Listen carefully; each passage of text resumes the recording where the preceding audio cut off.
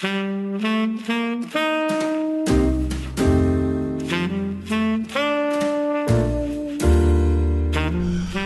Killer Frogs, we are proud and honored to be here in the presence of one of the top coaches for her sport in the country. And actually, I kind of feel like I'm in the presence of greatness. You talk about championship sports, and you think of schools like Alabama for football and Duke or North Carolina for basketball, but do you ever think of TCU for rifle?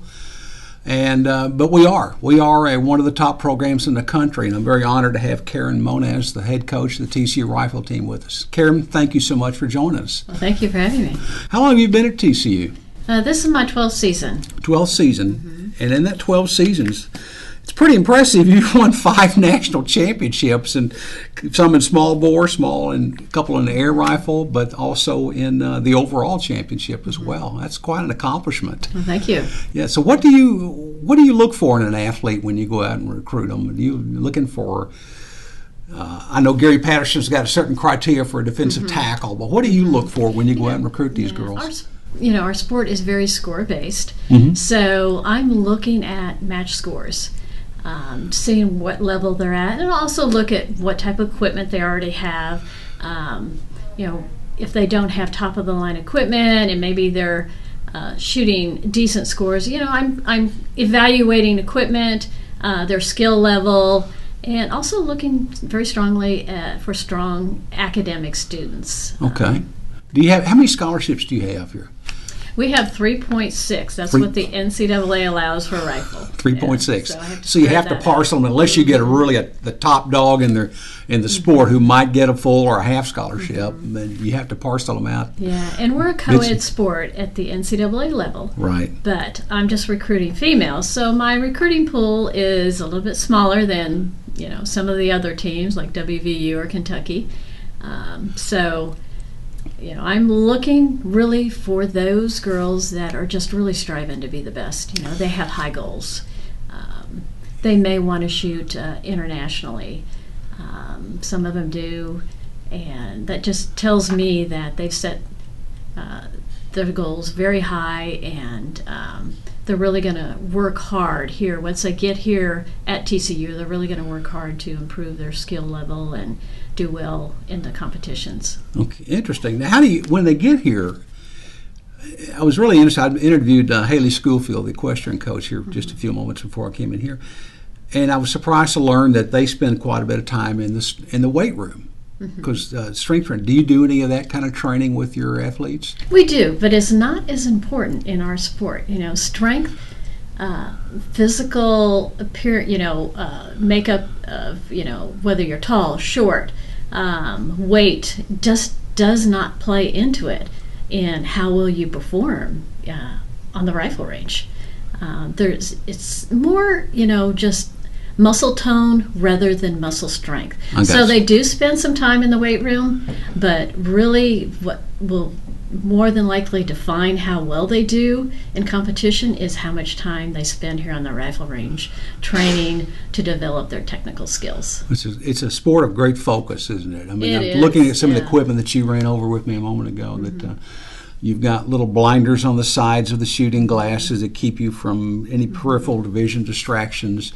A little monocle or sight that's attached to the glasses to help you focus on the sight of the tip of the rifle. And it's just, and then watching one of your shooters out there a moment ago, I was just amazed at the concentration they have. I'm not sure I could keep that kind of focus for that length of time. And concentration, that's something you're not just, a skill you're born with. It's something that you have to develop. You have to develop, and it's just spending hours and hours on the practice range and really just staring at this black circle for hours on end, trying to control the muscles in your body, to keep yourself as still as possible. The better your hold, the better your balance, the better you're going to perform. And your equipment, I don't have a visual to show people, but the equipment is all designed to help your stability and balance as well.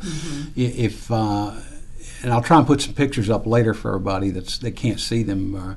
But the shoes are completely flat soled, they are, and they are There's no ability to rock back and forth like I could do in my shoes or anything. Yeah. The toes are cut. Even though the toe is rounded, the sole is flat. Mm-hmm. So I guess if you're in your kneeling position, you can't rock back and forth. And the uniforms, I told Coach here, it's like look like it'd be wearing a fire hose. It's a real thick canvas that doesn't allow you a lot of movement. There is some padding, a little bit of articulation, it looks like at the shoulders, but beyond that, you look like you're pretty well locked into that thing. Yeah, and the equipment, the jacket and pants that they use, it's canvas and leather material. They are, there's certain standards that they have to meet. They can only be so thick, and they have to be, there's a thickness and as well as stiffness criteria that they have to meet. But they're all custom made. So, and we take their measurements. They're actually custom made in Europe. There's nobody here in the U.S. that makes the style of, jacket and pants and equipment that will meet our standard, or for an elite program. Yeah, that's not the sort of thing you run down to the academy and buy right off the shelf. It's not. Even the rifles, everything is European made. Yeah.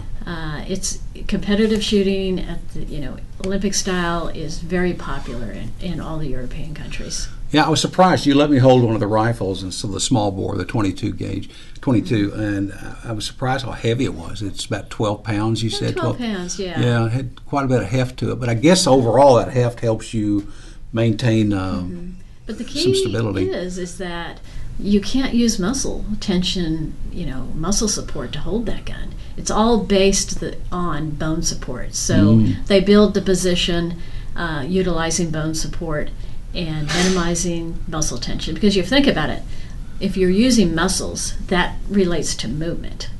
And they're trying to be as absolutely still as possible to hit that 10 ring, which is just a dot in the center of a black circle. Yeah, now Coach gave me, for those of you who haven't seen him, the target I've got in my hand, the black part, is about perhaps a little bit larger than a quarter. And you're 10 meters away.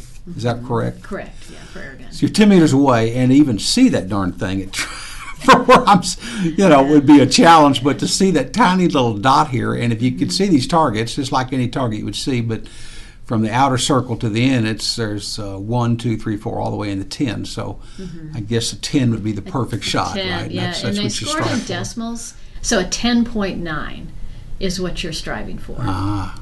A 10.8, a 10.7, also a good shot. But that 10th just tells them how deep it is.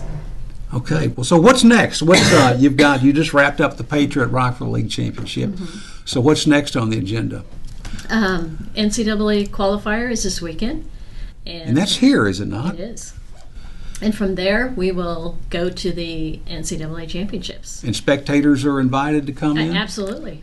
All right. Yeah, we welcome spectators. But no cheering, right? Oh, no. Cheering's good. Really? We like that. Yeah, it's okay in our sport. Is Definitely. that right? Okay. Yeah.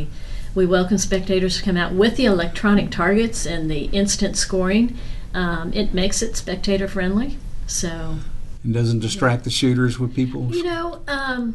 For small bore, it can be a little loud, but because we keep the door closed, so there's viewing windows to watch the shooters, and then at the same time, there's monitors that let you see each of the targets for the 12 firing points, and you can actually follow how the shooters are doing and how the teams are shooting. Interesting. That's interesting. Well, you've got an impressive trophy case out there, and I think I overheard you saying you got some more coming in, some of the national championship trophies coming in the case. Did I hear that correctly? And yeah, most of the NCAA trophies that we have are right now down in the Hall of Fame. Right.